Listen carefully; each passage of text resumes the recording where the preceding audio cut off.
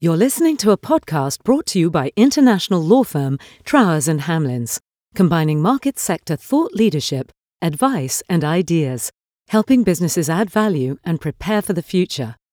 Hello and welcome to Trowers and Hamlins series where we're talking to positive influencers. I'm delighted today to introduce Finn, who is the director of Open City. Hi, Finn. Hi, thanks for having me. So can we just chat a little bit about Open City, which is obviously a charity and it's dealing with the built environment and in its widest form. How have you, and I know you've only been in post for a year and you started in post in the pandemic, but how have you and the organisation looked to have a positive influence, particularly over the last 12 months? Well, Open City is a remarkable organisation. Even during the pandemic, we've been able to do an amazing amount of great work, I think. But I don't think our role is to have an influence. I think it's to amplify influence of others. You know, we're a kind of community-produced organisation. It's about bringing people from underrepresented groups whose voices are marginalised in the built environment world and putting them in the spotlight, giving them a louder voice in our industry and our sector and wider society. So I think the contribution we can make to London and to cities around the world is to find great people, great places that are already fantastic in their own way, but maybe don't get the kind of limelight that they deserve. And to use our network, our platforms to spotlight those people and those practices to amplify their voice. And I think that in terms of influence, then that will have an influence on our industry, on the built environment industry, on architecture, on engineering. But I think ultimately we're hoping that can have an influence on wider society. If society as a whole was more inclusive, was more accessible, was more equitable, was more open to hearing the voices of marginalized groups of people, then perhaps society as a whole would make better choices, more sustainable choices, would build cities in more ambitious and more ecologically and socially equitable ways. But that's only ever going to happen if we're able to listen to a broad spectrum of perspectives and people. And so that's what Open City is trying to do across all of our work, whether that's the Open House Festival, which is a kind of enormous, gregarious, citywide celebration of special people and special places across London and other cities, or whether that's our education programs or our year-round programs. All of it always comes back ultimately to trying to give normal people a bigger voice in these big conversations about city making. What I think is quite interesting is Open City is probably best known for Open House. And you know, anyone who lives in London will know the Open House Festival and how brilliant that is. But actually, what I've learned over the past 18 months is one of the key things it does is look at these other programs. So you've got a program that you run called Accelerate. And I'm just quite fascinated about how that developed. And then what's your ambition for that? Perhaps you can just tell us a little bit about what that's trying to achieve. Yeah, sure. So, I mean, Accelerate is an extraordinary program. We work with teenagers specifically from underrepresented demographics. So, you know, working class young people from Black and ethnic minority backgrounds, young people who might be in social housing or on free school meals. And we work with them over a year to develop really strong applications to study built environment courses at university. So engineering architecture, landscape architecture. So these are young people who want to get into city making professions, who are already kind of interested in that world, but maybe don't know an architect. They've never spent time in a built environment practice.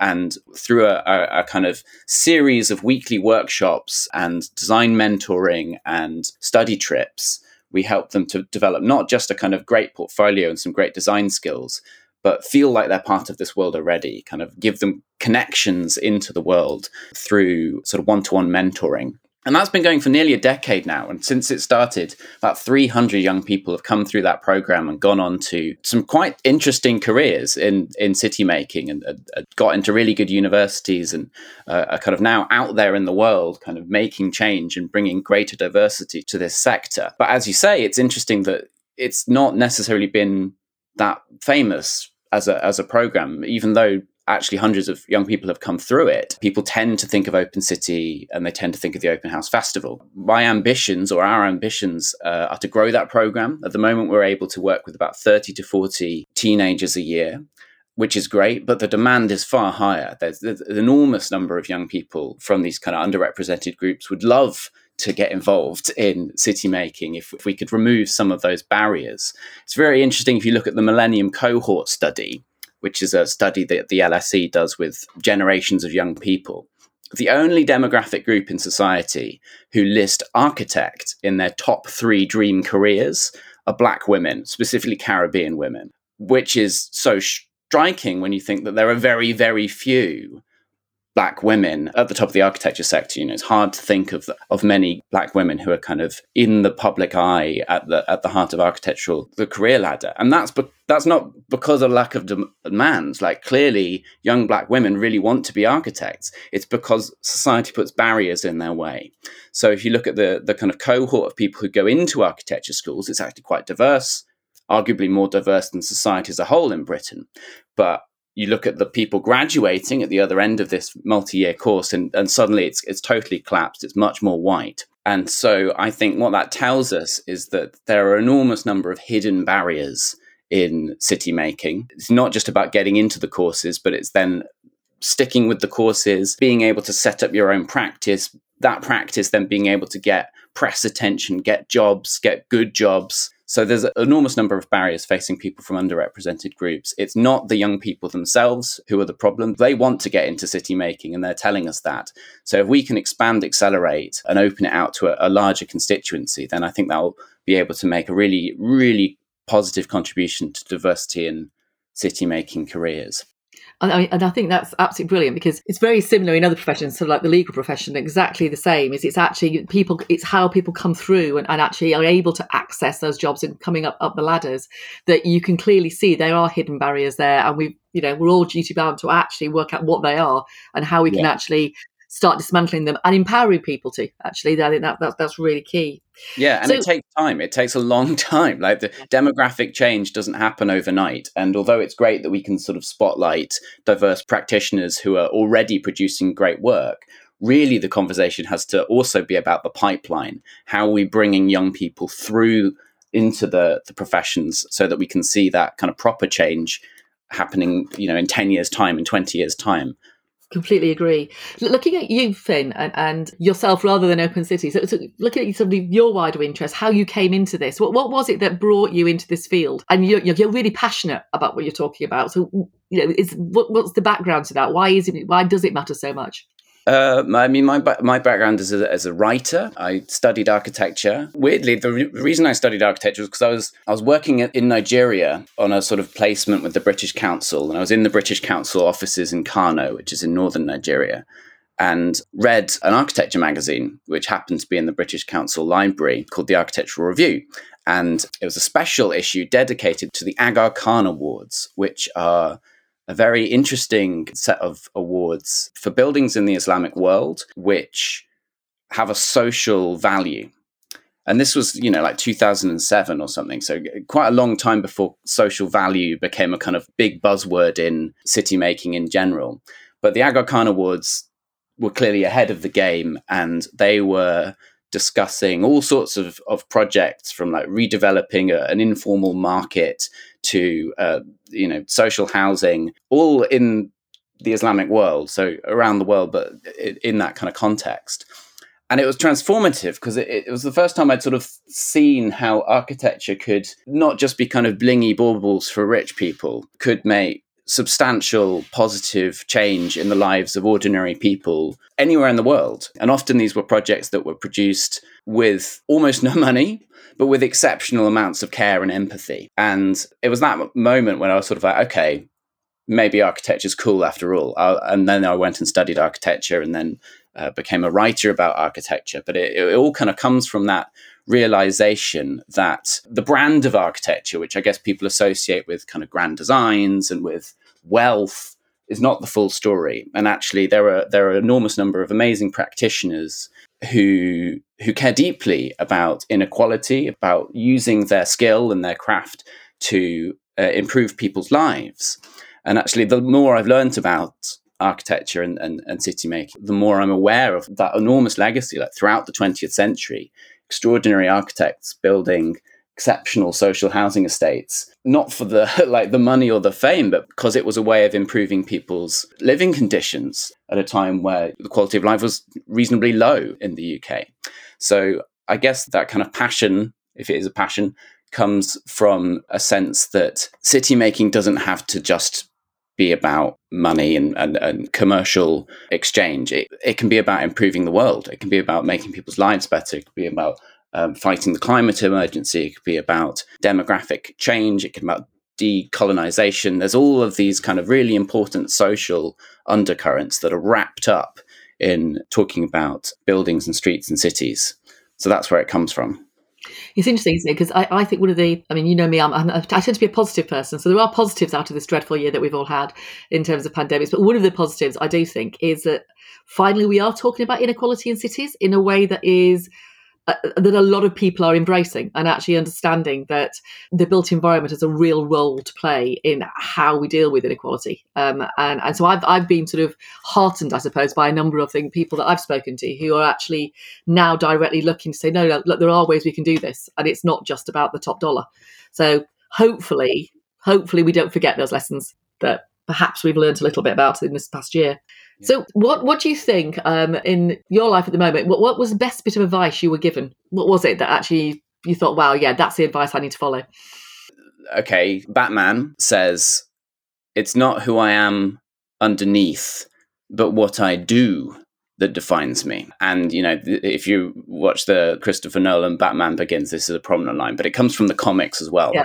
And what I like about that as a kind of thought or a piece of advice is like, it's your actions that count. Like, you can be deep down a good person, but if your actions say otherwise, then it doesn't matter like what your kind of hidden ethics are. And I think that's a useful thought, because I guess particularly in the West, it's so easy to kind of kid ourselves that we're wonderful people, but then be clocking into day jobs that actually cause a lot of harm. It might be hidden harm, but especially when you're talking about climate emergency or about global supply chain, like the world is a complex place. And if you're not critical of your role in that enormous complexity, or you're not thinking critically about the impact of your action further down the line or for someone in another country, then how can you claim to be an ethical person? So I think that Batman tells us to be ethical, to be kind of operators in this world. It's our actions that count, and that we have to think carefully about everything that we're doing, because ultimately that's the only way we can really claim to be judged later in the day. It's like, what impact have our actions had, rather than how do we feel about them? Yeah, you've just defined what a positive influencer should be. Actually, it's about the actions. Someone else said to me, it's like complacency is the worst enemy. So you can be very complacent in your life and your world and what you think, and that actually is one of the worst traits. So always challenge yourself. So I completely agree, and I think it's very easy to fall into the trap of not doing that and be very pleased with yourself about what you've done, rather than think about what you haven't done or what you need to do. So I completely understand that. In terms of in being able to implement change, because, you know, there's lots of people who might talk about implementing change and wanting to implement change, but not necessarily doing it. What do you think the key attributes are that I suppose you have or others have that actually help you do it, help you continue to try and change and to try and have that positive influence? Implementing change, right? It's hard work is the kind of main thing that I wanted to say here. Like, if we think about all of the things that are good about society now, the weekend, bank holidays, pensions, equal rights, voting, equal voting, none of those things were given to us as citizens. Every single one of them took an enormous struggle, sometimes playing out over decades or hundreds of years even. So I have a little kind of story that helps me think about this, which is the story of George Lovelace, who was a Methodist preacher in the early 1800s, and he was arrested with 5 other kind of farmhands, doing kind of low-paid agricultural work in Tolpuddle, which is in Dorset. And they are deported. These 6 people are deported and sentenced to penal labour in Australia. And the reason they are arrested and deported is because they swore an oath amongst themselves that they weren't going to work for less than a certain wage.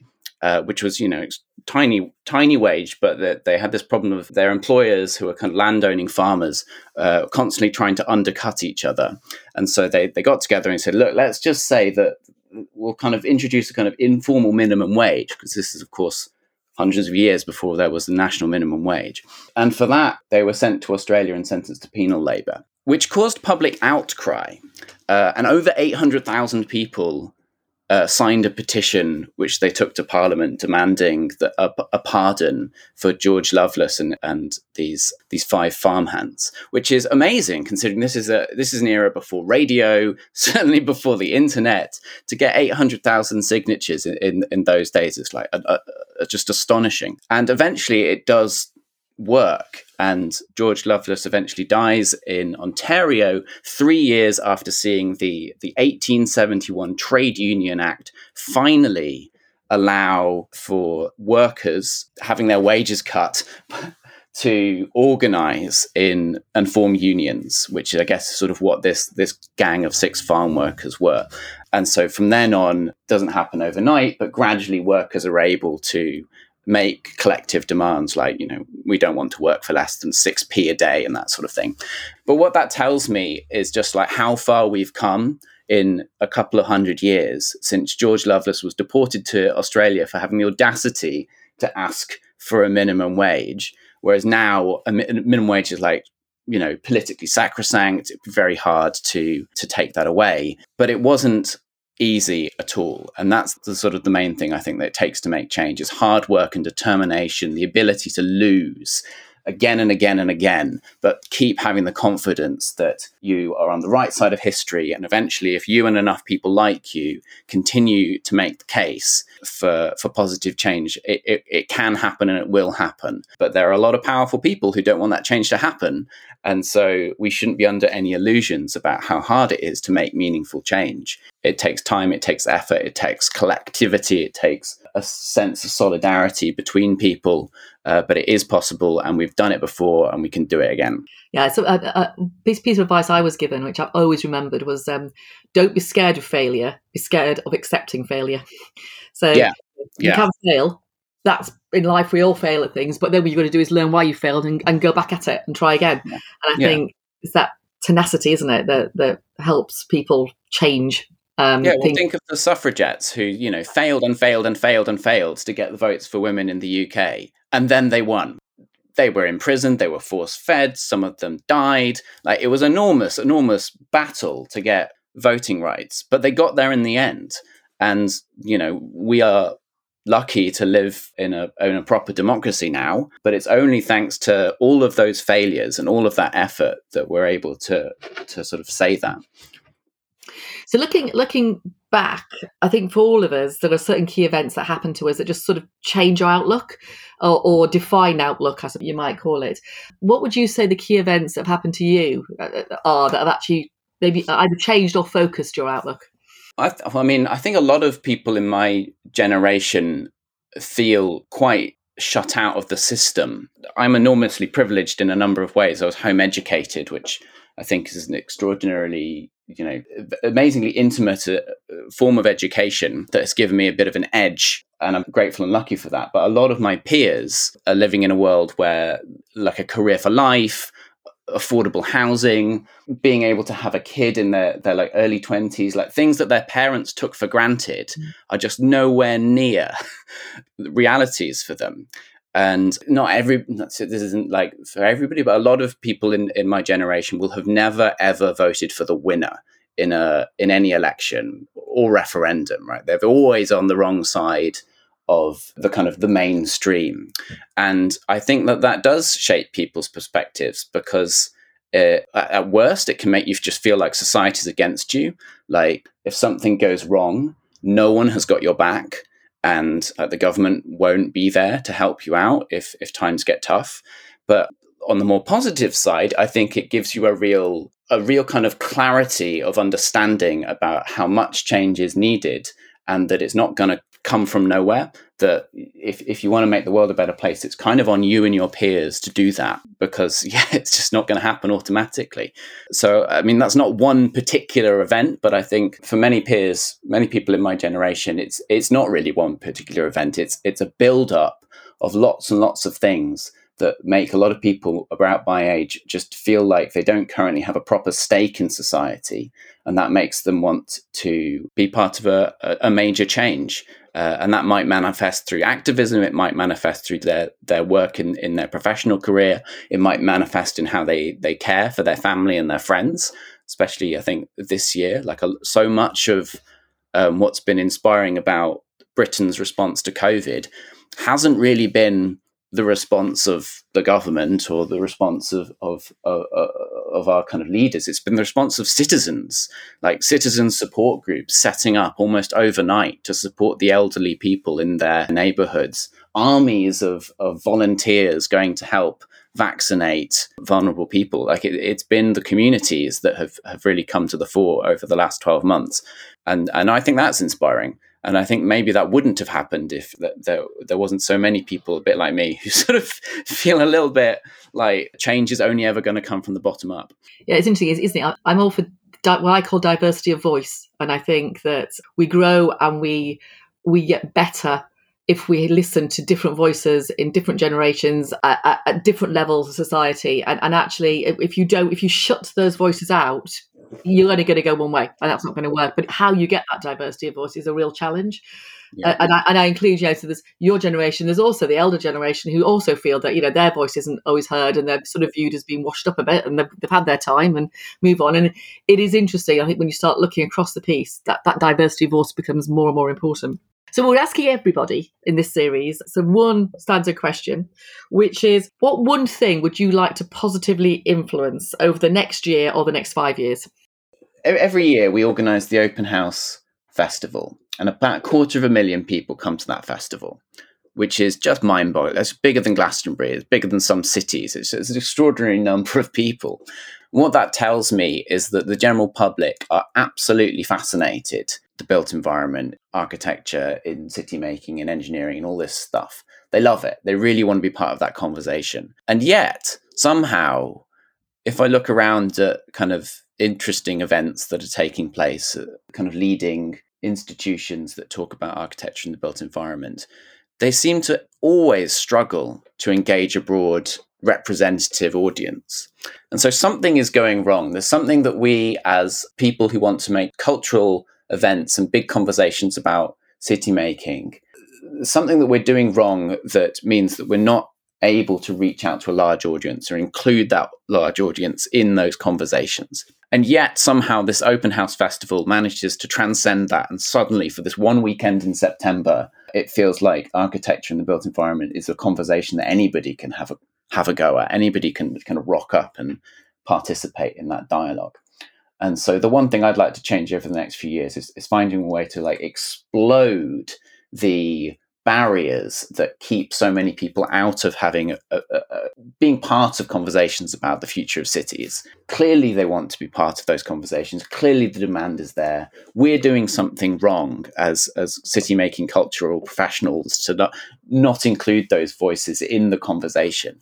But it's not their fault, it's us. We're doing something wrong, and we need to figure out what that is and change how we make architectural events inclusive and accessible and open, so that we can have that proper diversity of ordinary people enriching big discussions about the future of cities. Thank you, Finn. I have absolutely no doubt that you will actually achieve that. I haven't. I think it's brilliant. And I think that going back to the architecture point, when I was lucky enough to go to university, architecture was always viewed as being sort of, you did architecture if you got a lot of money, and I think that's just exploding that myth in itself is a massive step forward. So thank you very much for being part of the podcast today. It's been a joy talking to you, and there's lots of things in there that I think anybody listening can take away from that and really learn from it. So thank you very much. Thank you for having me. You have been listening to a podcast brought to you by Trowers and Hamlins. Find us at trowers.com and join in the conversation on Twitter @Trowers, or find us on LinkedIn and Instagram.